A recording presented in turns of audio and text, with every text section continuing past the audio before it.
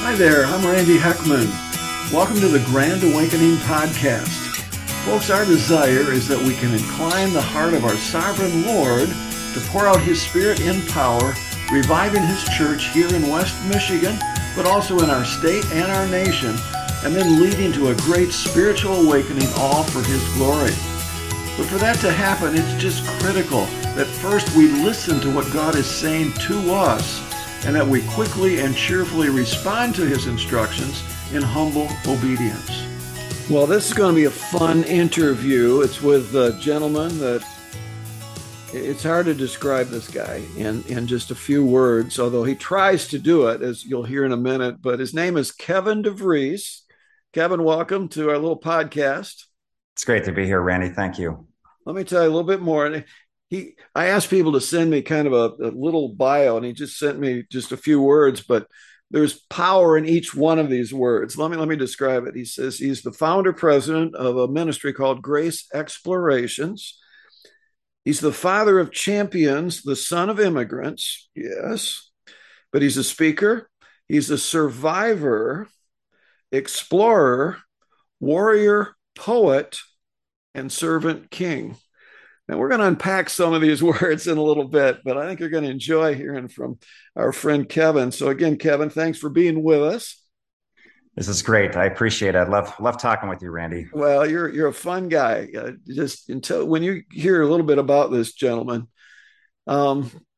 he gets challenged by things that most of us would just kind of say, well, yeah, that could be interesting, but forget it. For example, climbing Mount Everest. How many times have you gone up the side of Mount Everest in your life now?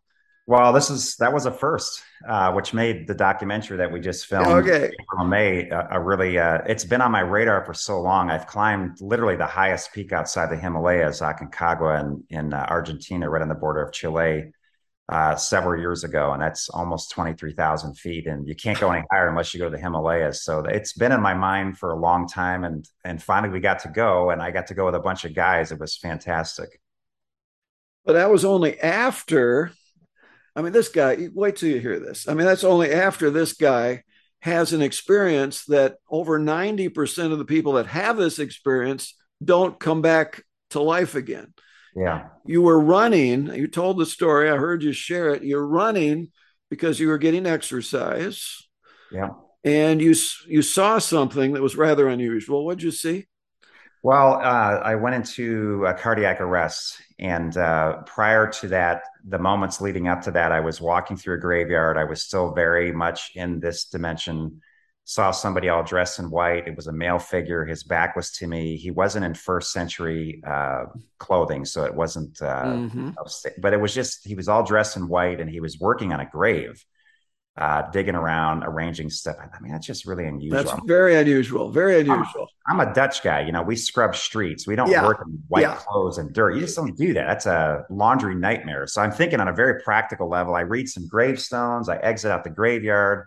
It's a 6 mile run that I'm doing. I'm training for a half marathon. This is in the fall of 2019. It's hot Mm-hmm. out. It's approaching dusk.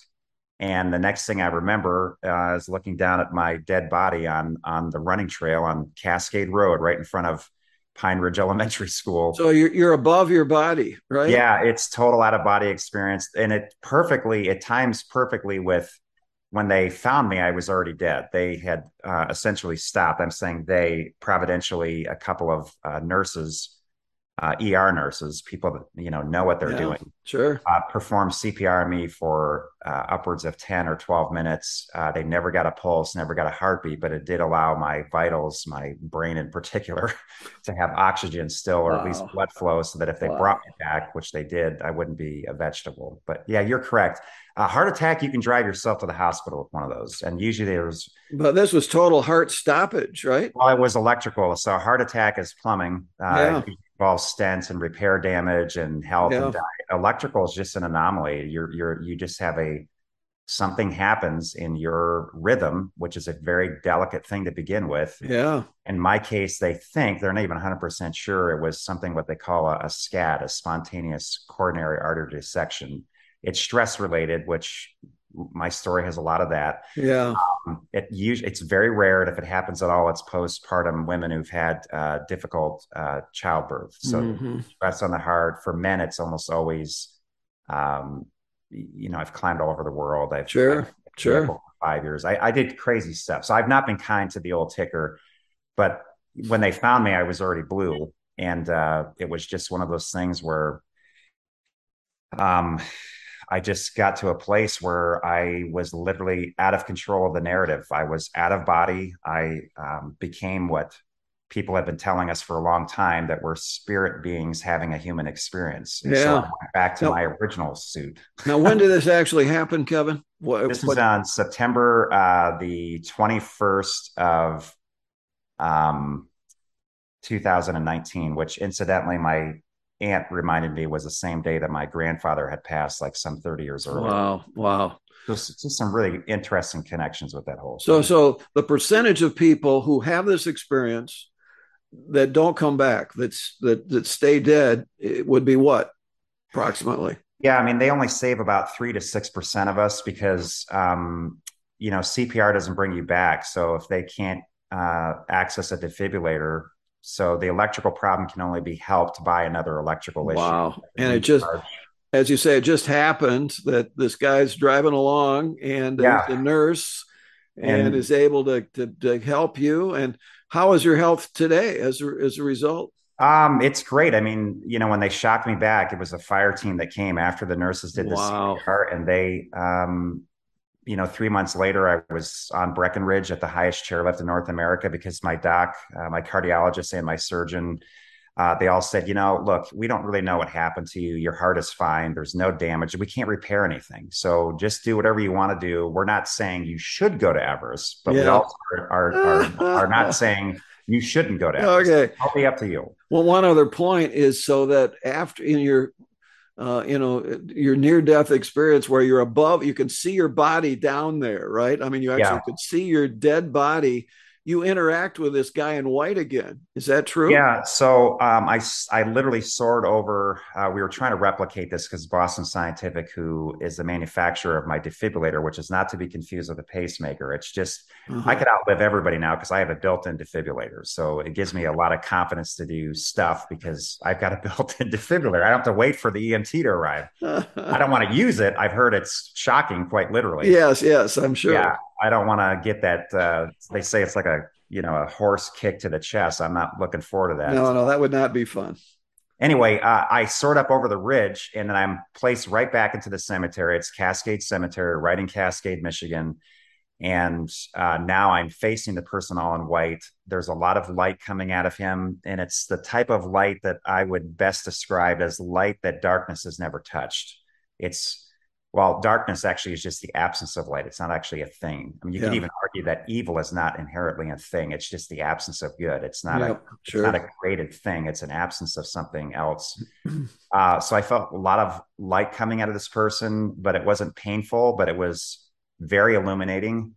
Not in a I'm going to expose you shameful way, but more of a way of I know everything about you and I still love you. Wow, isn't So, that great? I love a it. tremendous sense of belonging. In fact, you could say the whole event was a suspension of belief because everything I believed, um, I wouldn't say it was immaterial, but what really mattered in that moment was the belonging sense. And so I always tell people, like, look, what you believe now determines where you belong forever.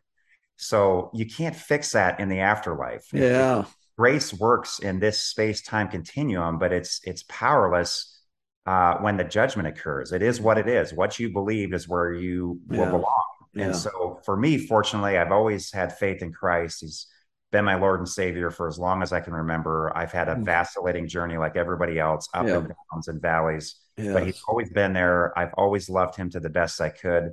And so when that light came, it felt illuminating, but not harmful or betraying. It felt more welcoming and kind of like almost coming home. In mm, fact, the whole out of body experience was, it was just like relief. Like, man, finally I'm out of this body. Now wow. I can be me. So the person in white, who was it? Yeah, well, it went further. So it was the light, then it became love that, fear has never felt, which is, I believe, Christ. When you feel that kind of love, it was beyond angelic. It didn't feel like it was some visitor. To me, it felt like the person in front of me is my brother because I felt a familial connection where, wow, we have the same father. It was a very interesting dynamic and a very short period of chronos time. I'm in Kairos time, so I'm not on the clock anymore at this Sure, point. It felt sure. like in that moment, like this is my brother. And more than that, he is my captain and he's helped us start this men's movement. We're following him. Yeah, But more importantly, he's my king. And as such, I love it. he deserves, my highest allegiance. So you don't get that kind of feeling if you read the biblical narrative or even contemporary examples. That's not the vibe you get with angels. Typically, there's a lot of fright, there's Yep, yep, fear, that's true. but you don't have this sense of lordship Yeah, or kingship. It's more like, okay, this is a messenger and I'm freaking out right now and I don't know what's going on. I didn't have any of that. I felt a tremendous sense of belonging. that's so And I good. also felt like the person in front of me was someone that um, death has never defeated. Like he is the prototype. He gave all of us the example of what a resurrection looks like. That's so good. And the new life that we all have through him because he is actually the gate of God. So I was very fortunate. He essentially at the end of this episode, as they're trying to bring me back to life, he just said to me very briefly, and it's uncannily similar to a lot of other NDEs, near death experiences, which Yeah, is now a cottage industry. There's a ton of books and sure, movies. sure. But he said, you know what? It's not your time. And then a pause, and it was like, the words came to me. It was fall. It was almost like the words were coming to you like a leaf blowing in the wind because he was turning at this point and the light was heading another direction. It was not on me anymore or through me or in me, if you will. Yeah. It said, it's not your time. Your mission's not complete. And then the next thing I Wow. remember was waking up in the ambulance. But um, I believe I met the risen Christ. I have new age friends that believe that it was my divine resurrected self, that it was Yeah. my own Christified self, if you will. And I said, that's part of the problem with all other religions or belief systems other than Christianity is it's always about you. Yeah. It's always egotistical. It's always about you. You determine everything. You're Mm. in the driver's seat. You never have to apologize because there's nothing like sin. You can Hmm. just be whoever you are, and all you need to do is just gain heightened levels of enlightenment, and then you'll become your own deified Right. self. And I'm like, yeah, that's the problem with. But then you can never experience grace, Yeah. which is unique to Christianity. Yeah. So Yeah. you're forfeiting the very thing that will heal you, which is humility. And where does that come from? Grace, because grace is never earned. It's just a gift. It's there. You can accept it or reject it, but you can't do anything to earn it. That's It's good. way above and beyond justice and mercy. Yes. The only thing, it is the defining characteristic of Christianity. And it's what makes our belief system so unique and so Yeah. powerful and so unexplainable to people outside of it. That's really good, Kevin. So again, your story has been such an encouragement, to me and I'm sure to hundreds, probably thousands of other people.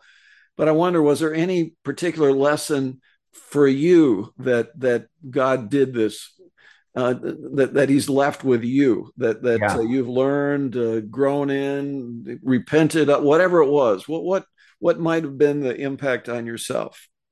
Well, time's precious, and all we have is now. Yeah. So quit Okay. punishing the past, quit fearing the future, just be now. Oh, And that's so most good. people are sleepwalking through life. So in some ways, it's been a blessing coming back because I have a renewed vision and like, wow, whatever God's called me to do, it was Yeah. important enough to send me back, right? So Yeah. you're Yeah. like, you got to be a good steward of that weight. That's like Mm, he sent you back not to just dork around. I mean, there's something here to do. And it's yeah. now become a national men's movement. So I have a lot more clarity with that. On the flip side of it, and I've talked to some other people with similar near death experiences, you also feel more alien to this world than you ever have before. And so the things Mm, that were important are not as important. So you have to recalibrate, you have to kind of reorientate your paradigm that you're working from. And with that can, for me, my human side is I can actually become more impatient than I was before because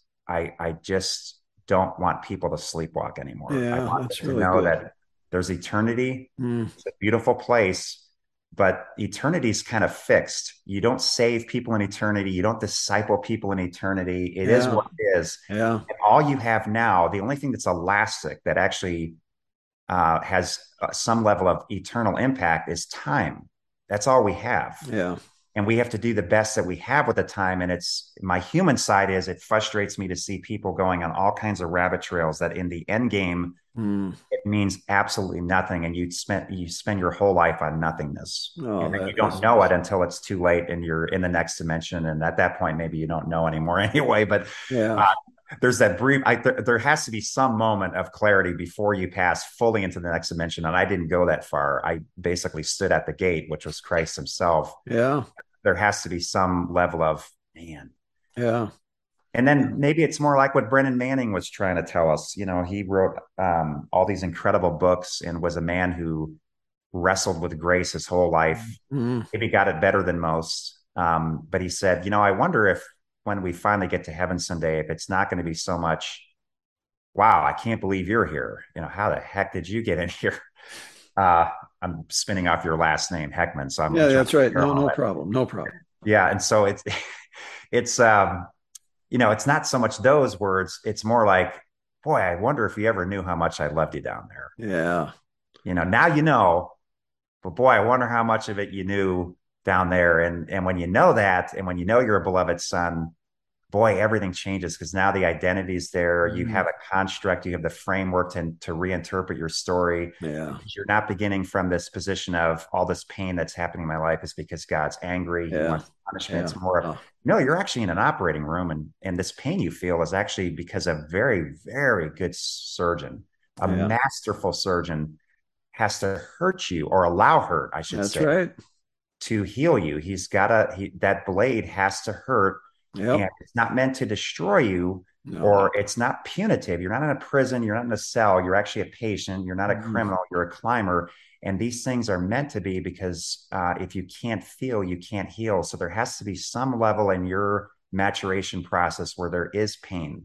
Yeah. It's not a problem, and it's not a blame game.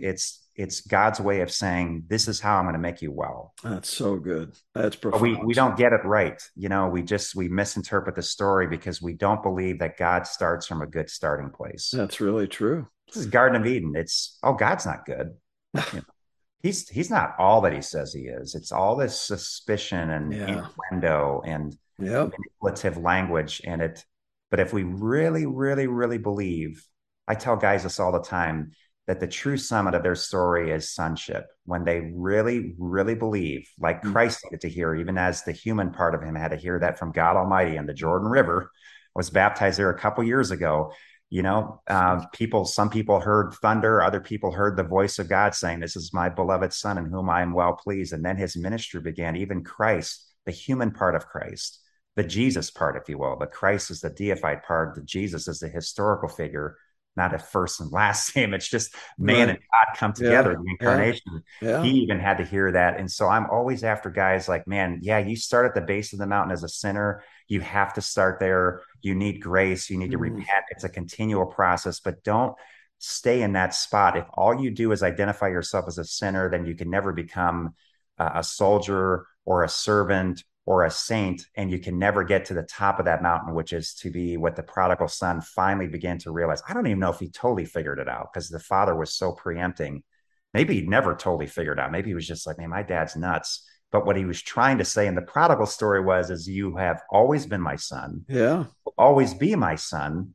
And I'm not even going to let the words get out of your mouth before I kill the fattened calf, give you the royal robe, put the ring on your finger. I want you to know there's nothing that you can do that will disrupt my love as a father for you. And what a powerful parable, but we just don't understand that. In my life, I think through this incident, to answer your question, I think that it crystallized itself where, wow, that moment, I just had a tremendous sense of belonging. Belief was literally and metaphysically suspended. Oh, that's so good. That's so good.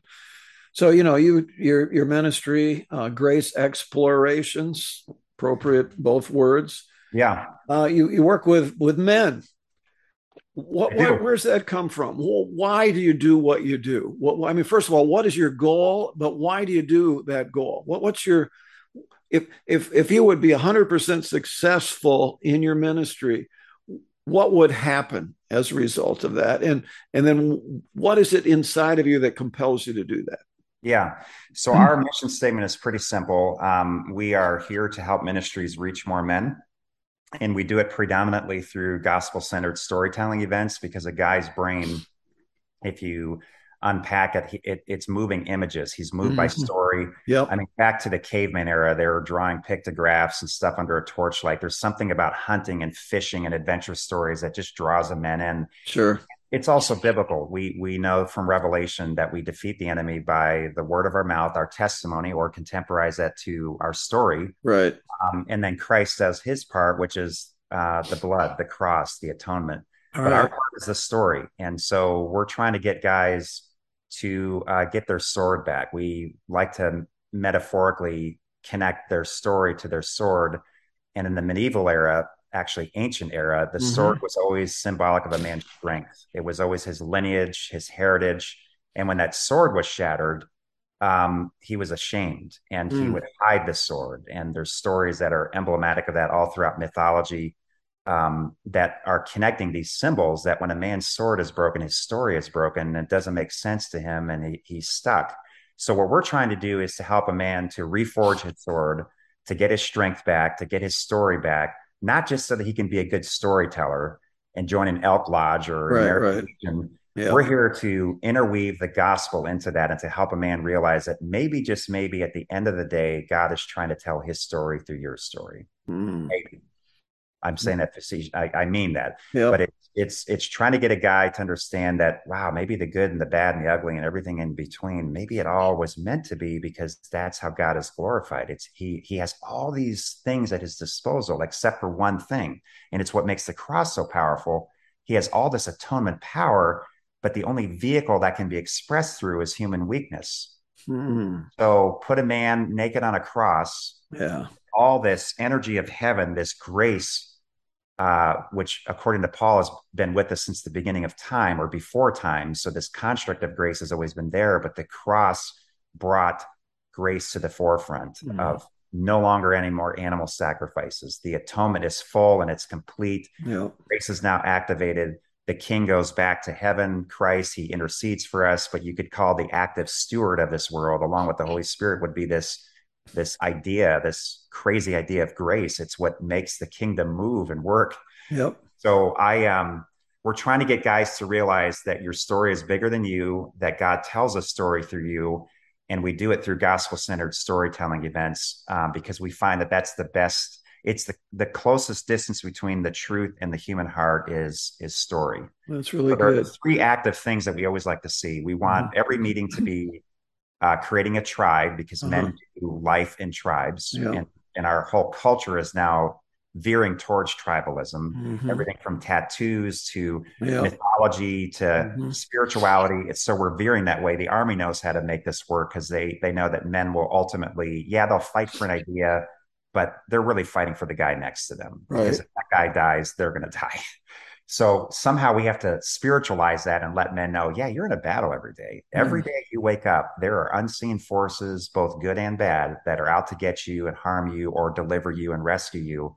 And then the other thing, in addition to tribalism or creating a tribe, is to tell the truth about not your truth. I don't like the way that's phrased. My truth. What does that even mean? Right. The truth, the gospel truth. The truth. Yeah, the truth, which is the gospel, which means that you can never be a victim. Yes, you've been hurt like everyone else, but you are not allowed to stay in that place of self-pity and loathing and castigating and polarizing and scapegoating and projecting. You can't stay there, because the gospel doesn't let you stay there.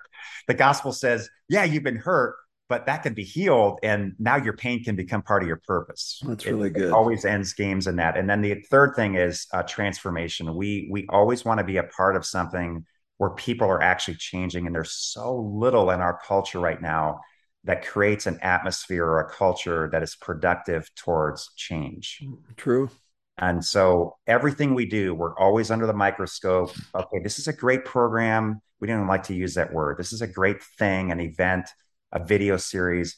Is it bringing change? And if it's not, then either we're doing something wrong because the gospel is incredibly powerful, or we're just not presenting it carefully enough or clearly enough. But those are our three main values: is tribe, truth, and transformation. And we try to weave that into all these meetings that we have in pretty much every place except the church, which is kind of a cool thing, because now churches can partner with us because they do sermons and studies and songs and sacraments, and they create social structures. Sure. Now they piggyback with us because all we do is story, and we don't have a ministry for the entire family. So churches actually view us as a healthy collaborative partner, where we're not in competition with them. And even though we don't do what we do in church, we really can't do what we do without the church. That's really good. And so the why of why you personally are doing this and not doing something else at this point, what is it in you that says, I want to do this? Well, if no one else needs it, I need it. I found myself in the book of Samuel a couple years back, a fugitive, living in a vehicle for 5 years. Living in a vehicle. Unpack that just a little bit for us, would you? Yeah, so I couldn't get into a space. My world changed through a divorce, and I have to own what I have to own. I can't tell anyone else's story. All I can say is that I couldn't get into a space because of untreated PTSD. I could not get into a space where I could live in a space where my former life was there at the same time. Speaking of the family, normal things that make a home, right? Houses are houses, are buildings, but a home is people. So I could not, for all the crazy things I've done, I'm almost embarrassed to say this, but it's the truth. I mean, I've climbed mountains all over the world. I've skied to the North Pole. I've started companies, nonprofits. I've arguably died and came back. I'm not risk adverse. I am risk inclined, but this haunted me. This was my kryptonite. I just could not get into a space of allowing myself to feel the full weight of the life that you knew is not going to be the same. And I lived in this expeditionary mindset of, okay, I've got a -40 sleeping bag. I'm going to be the cleanest, nicest smelling, houseless guy that ever walked the planet. So I had the health club to shower at. I always parked mostly in motel parking lots because nobody thinks that, oh, that guy, somebody's living in a vehicle. Why would you live in a vehicle in a hotel parking lot? It's perfect cover, right? No one would ever think that. And it just allowed me to do a lot of different things. And you know what? That became my cave of Adullam. That became the place where God started doing some heavy, heavy work in my heart that I'm not so sure that if I had a more comfortable existence, it would have happened. And so when you read of King David, he was anointed king long before he was appointed. There was a 16-year or so time gap where he was literally every day waking up very uncomfortable in the cave of Adullam as a fugitive, trying to just stay alive for one more day. But in that cave of Adullam, that became the backbone of his kingdom. He met all the people that he needed, all the other fugitives, outlaws, disgraced individuals. I always look at it through a poetic lens. He hops into this cave. It's dark. Somebody lights a torch, and in the flickering light of that torch, he sees a couple hundred eyeballs staring at him. He's like, oh my gosh, I'm not alone. And in that cave of Adullam, I think King David arguably was the greatest. I think that might have been the peak of his life, his existence. Because when the power came, and the throne came, and the palace came, and the cathedrals and everything else, that I don't think he was ever more of a king than when he was in that cave with those other desperate men. So for me personally, I will never outgrow base camp. I will never outgrow this movement, even though it's more about motivating men now. It used to be Kevin, he's got the message and he's going to create moments. Now it's more of, I just want to find these captains, these guys that will lead men like a King David, and create a mighty men I just was at Hart, Michigan. We were at Founders on Sunday night, 2 back-to-back, as we're going on a tour to promote this film. I just want to find these guys, these captains of men, give them some tools and just encourage them, and then just get out of the way. Be a Johnny Holy Ghost Appleseed. Just plant the seeds, be apostolic, start stuff, motivate people, cast vision, do crazy things that excite people and that are catalytic, that bring change, and then just get out of the way. I'm a terrible manager. I'm a better leader. I'm not a good manager. So we're trying to, if no one else needs it, I need it. And I found out wow, there's like 5,000 guys that need this because we've got 25 base camps now. There's 5,000 guys that have been a part of it. And what Wow. started as a singular journey of, starting something randomly at Founders Brewery in 2017 with 80 guys is now just kind of blown up. People were traveling for 2 years to go to Founders, like 150 miles, some of them. It's like the beer is okay, but it's not like you need to drive 150 miles for that. It's not even Right. about the beer. What was driving them was brotherhood, a sense of Yep. belonging, a Yep. sense Yep. of, man, I That's feel like good. I can be real here. I feel like I'm not the only one that's dealing with stuff that I'm embarrassed Oh, or that's hurting so about. that's so good. Well, Kevin, are you optimistic? I mean, when you look at the data, you look at the number of guys that are addicted to porn and the husbands that are just passive and letting the little woman take care of the children and they go Yeah. off to their golf game or whatever. I mean, there's a lot of negative picture of where Christian men are today. Yeah. But you're seeing perhaps another side of questions. Are you optimistic? Are you pessimistic? What's your sense of where we are and where we're heading as Christian men today? Yeah. So, what was part of my therapeutic process of counseling and therapy and church and contemplation? It led me to a place where I began to discover that I see in others what I first see in myself. So, if my windshield is dirty, if I'm full of shame, and if I don't feel like I'm ever doing enough, or I'm not enough, or I don't feel like I'm a son, I'm just this servant and or a sinner, I'm going to view every man pretty much through that lens. So, I know the stats are out there. I've written stuff about it. What we try to do as a movement is because a man, for the most part, already knows what he's doing wrong, and everything in culture right now is almost anti-man. It is. It is. It's not favorable from sitcoms to Yep. everything. We're Yep. always the butt of every joke, and especially white guys right now. Especially Incidentally, white guys. Yep. yeah. Um, I we try to take a different tack, and I'm like a blue ocean guy. I don't like to go where everybody else is going with the narrative. I like to just go upstream and just develop a different course. So what we spend a lot more time on, instead of policing original sin or reminding guys how bad they are, we're trying to do the Jesus way and just call men to who they are to become. Now, are they at that given point that exact thing? No. I mean, when Christ named Peter the rock, he was not a rock at that point. Not at all. He just came through one of those worst failures, which needed to happen. Otherwise, he would have been an egotistical maniac that would have been perfectly useless to the kingdom. Yeah, He would have that's reminded true. the disciples every day, yeah, every one of you guys ran away, but no, not me. I was there, just like I said I would be. He had to stumble. He had to fall flat on his face. There's very little difference between him and Judas Iscariot other than revelation. Peter That's was the true. only one of the two that knew that Christ was Christ. Yeah. Judas always referred to Christ as rabbi. He never Mm. understood the deity and the real mission of what he didn't have the revelation. He was still, I don't know, a Zionist or whatever. But anyway, we're trying to bring guys into this place of, look, you already know what you're doing wrong. I don't need to hammer you in that. I don't need to do what culture's already doing. What I'm going to do is, instead of policing your original sin, I'm going to pursue your original glory. I'm going to remind you of who you were before the fall. I'm going to take you back to the first two chapters of Genesis, when you loved doing what you did, when you loved your wife, when there was we focus on the physicality of nakedness, but it's actually about being true. Yeah. It's a metaphor. Yes, it's physical and it's literal, but really it means just being true, being vulnerable, have nothing to hide. There's no Mm. guile, no deceit, and also having a communion with the Father where you're not hiding anymore. You're not creating a false God that's always angry at you. You're embracing the real God who's still in the garden and who's looking for you Yes.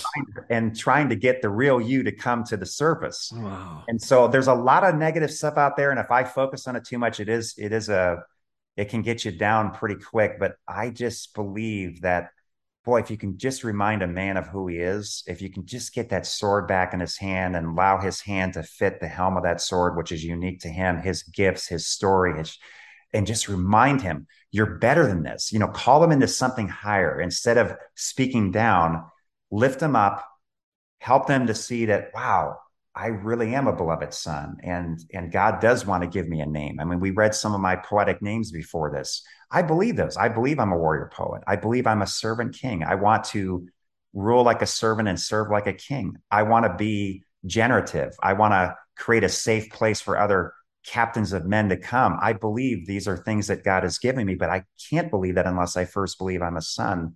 And that took a long time because now I have to stop making excuses. I have to stop blaming other people. I have to stop my self-pity party. And instead of transmitting pain, I now have to transform pain. I've got to become a cocoon. If I'm going to be a monarch, if I'm going to have any royalty in my blood, I've got to just sit there and sit in that darkness and hold that pain and tension and not transmit it and blame and castigate and emasculate myself in the process. I have to remind myself I have noble blood running through my veins. I'm a beloved son. I'm called by Almighty God to do great exploits. I am born for this moment, and I have to take the sword up, because if I don't, I will suffer and others will suffer as a result. Oh, that's really good. So let's say you're a guy that's listening to what you're saying here today, and maybe he's not able to come to any of your groups because he's out of state or whatever. Yeah. What would be a next step for someone to take, say, oh, you're resonating with my heart? Is there a book?